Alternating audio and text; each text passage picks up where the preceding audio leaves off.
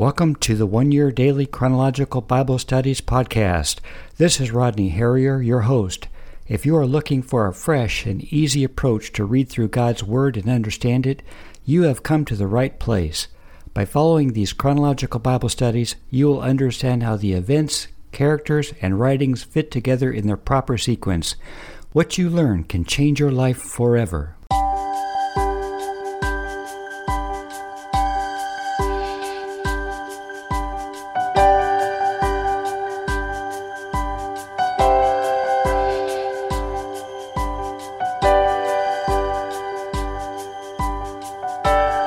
The title for today's Bible study is Overzealous Ambitions. Today's Bible reading, Genesis 25, verses 27 through 34, chapter 27, verses 1 through 46, chapter 28, 1 through 9, Genesis 36, and 1 Chronicles 1, verses 35 through 54. Most people have played the game of basketball or seen it played. Some players run all over the court trying to get the ball into their hands, yelling to their teammates, "Give me the ball! Give me the ball!" More mature players have learned the principle, "Let the ball come to you." How does a shoot-first player relate to this Bible study and our lives? The characters in today's Bible reading have overzealous ambitions. Believe it or not, some of this begins before birth. Perhaps we can relate to this me-first attitude. Isaac's wife, Rebekah, bears twins. After trying and waiting 20 years, Isaac's wife, Rebekah, becomes pregnant with twin boys. Before they are born, they jostle each other in the womb. They are already fighting. Rebekah doesn't understand this, so she asks the Lord about it. The Lord said to her, "Two nations are in your womb, and two peoples from within you will be separated, one people stronger than the other, and the older will serve the younger." Genesis 25, verse 23. Esau is the firstborn. His name means red and hairy, for that is his appearance. After Esau, Jacob is born with his hand on Esau's heel, so they name him Supplanter. Predictably and figuratively, Jacob will later grab Esau's heel and trip him up so he can stand in Esau's place with the blessings of a firstborn son. Jacob's deception. Esau's red and hairy skin portrays his wild nature. He grows up to live a rugged outdoor lifestyle and becomes a skillful hunter. Meanwhile, Jacob is smooth-skinned and grows up to be a quiet man, preferring to be indoors, working in and around the tents. After the boys grow into young men, Jacob pulls a trick to steal Esau's birthright, the firstborn's right to his father's blessing. One day, as Jacob is working in his family's tent and making stew, Esau comes in from the field, famished.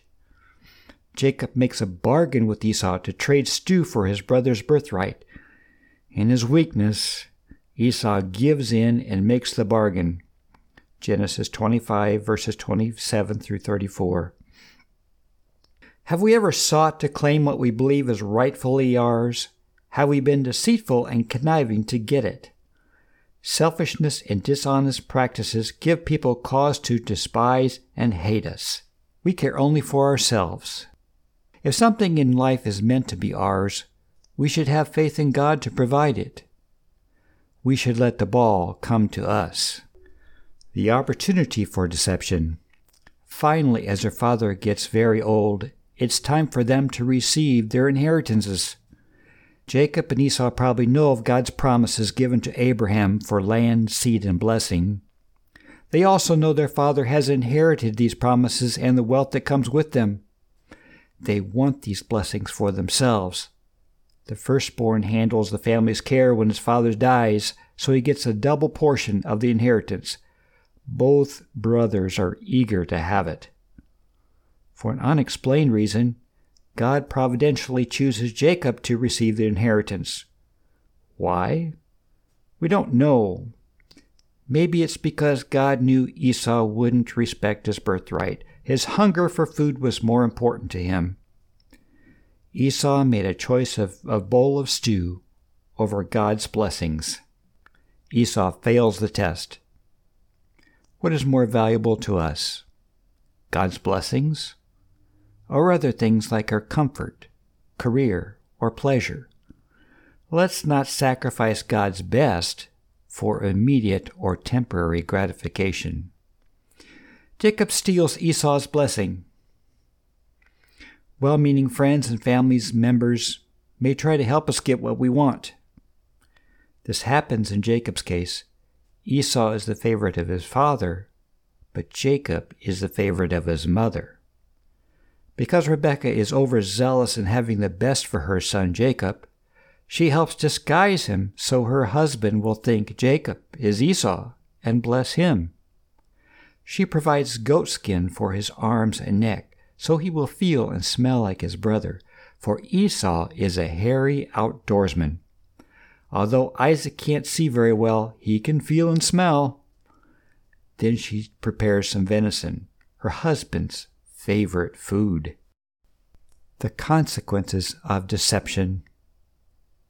The ploy works well, and both Jacob and his mother get what they want. However, there is a heavy price to pay for their deception.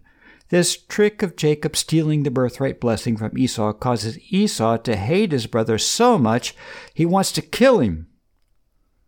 For his protection and provision, Isaac sends Jacob back to the relatives in Haran with an excuse to find an acceptable wife.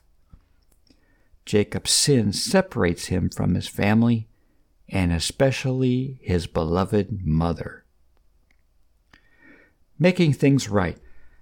As in basketball, sometimes we try too hard to make things happen. The ball of opportunity will come to us if we play unselfishly, are open, and are in the right place and time. If we exercise patience, trust God, and not force His will, we can win and lose less often. In future lessons, we will also see this as true in Jacob's life. Have we caused hatred in our family? It's not easily removed. Why not humble ourselves before the ones we have offended and confess our sins? Why not give preference to them? Over time, they will probably forgive us if we prove to be genuinely repentant. Will Esau kill Jacob or forgive him? Stay tuned for our next lesson. God's grace to Esau. Finally, although Jacob tricked Esau when he foolishly forfeited his birthright, the Lord was gracious. Esau's family, flocks, and herds multiply many times. God's promise to bless all nations through Abraham's sons is coming to pass, even though Esau is not the chosen heir. This gives us hope. God may yet offer grace to us when we mess up. Here's some takeaway lessons. Let the ball come to you. Don't force opportunities to happen. The ball of opportunity will come if you play unselfishly, are open, and are in the right place and time. But you should play with patience, waiting on God's blessings. Learn not to sacrifice God's best for immediate or temporary gratification. The most important thing to seek is your relationship with the Lord. Do you have the forgiveness, peace, and spiritual life God offers? Are you on His team? Are you following His instructions to win?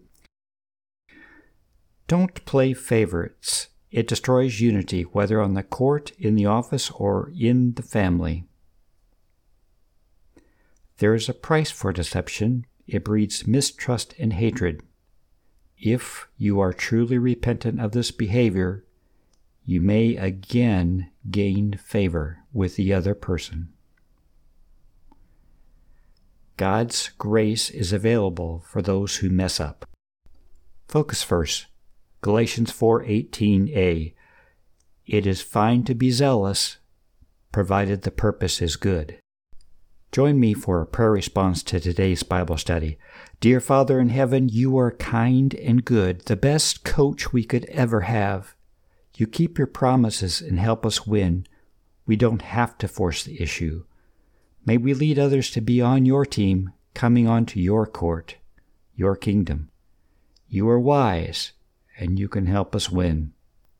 Please accomplish your will in our lives and help us be obedient. Forgive us for the times we act on our own with our own agenda. Help us follow you, our coach. Help us forgive others who act against us. As our daily bread, please meet our needs and lead us away from the temptation to rely on our own strength and wisdom. In Jesus' name we pray. Amen. Looking ahead, Jacob would pay a high price for his deception. What goes around comes around. Let's learn from his mistakes. Let's not lead a Ferris wheel life. Join us for our next lesson. A written version of today's Bible study can be found at our website, www.chronologicalbiblestudies.com. Don't forget to subscribe to our podcast so you can receive the episodes as soon as they are available. Thank you for joining us. Remember, go with God, and He goes with you.